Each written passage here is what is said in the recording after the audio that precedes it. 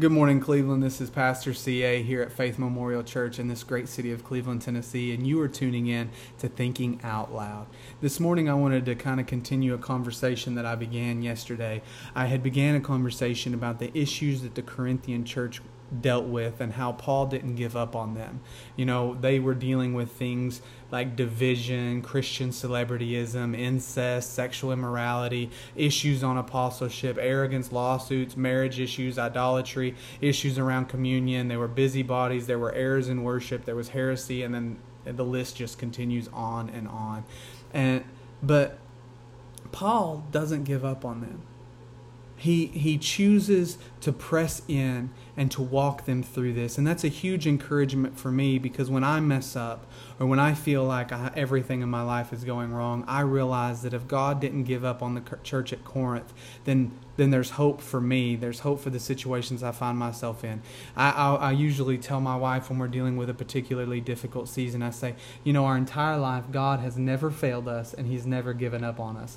I don't think that today is so special that He's going to choose today to begin giving up on us. I don't think that that's going to happen. And that's usually a little bit of an encouragement for us to continue to press in, because God isn't quitting. And if God isn't quitting, then we're not going to quit.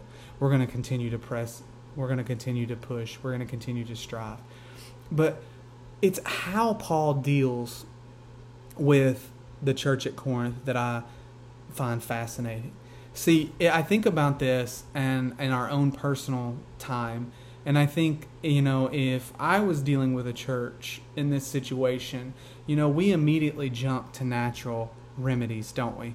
We immediately jump to a natural understanding, and we kind of say, you know, if we walked into a church that was dealing with, you know, incest and sexual immorality and stuff, we would say, well, you guys need some counseling. The marriage issues, we need to bring in a special marriage counselor, and we need to bring in some psychiatric counseling because of some of the issues we got going on. As far as, you know, the how to define apostleship and the idolatry and the heresy and the errors in worship, we need to bring in somebody to teach a few classes on systematic theology so that way we can get out of this heresy. We need to bring in a lawyer to deal with the legal issues. We may need to bring in, you know, a nutritionalist so that we can, you know, help you guys not continue to engage in gluttony during communion.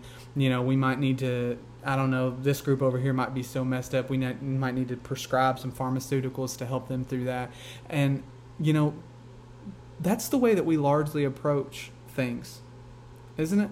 I mean, we immediately jump to the natural solution or the natural Band-Aid, as it were.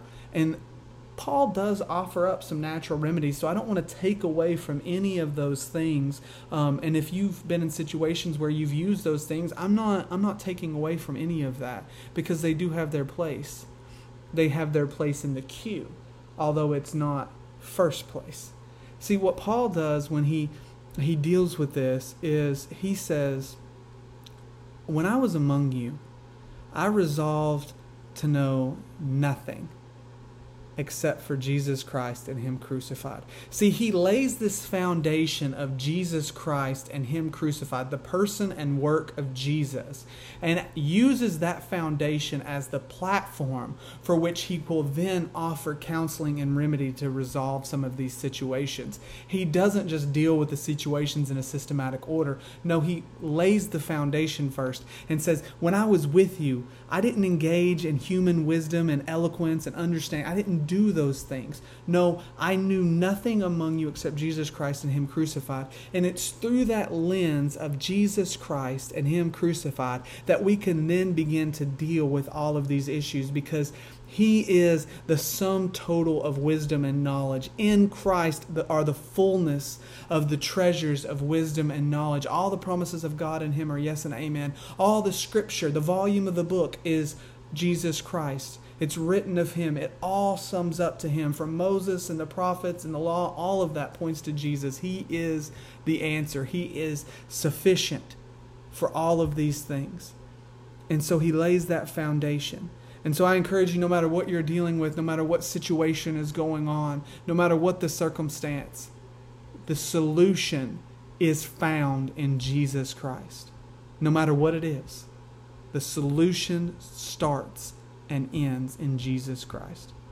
This has been Thinking Out Loud with Pastor CA. Thanks for listening. God bless and have a great day.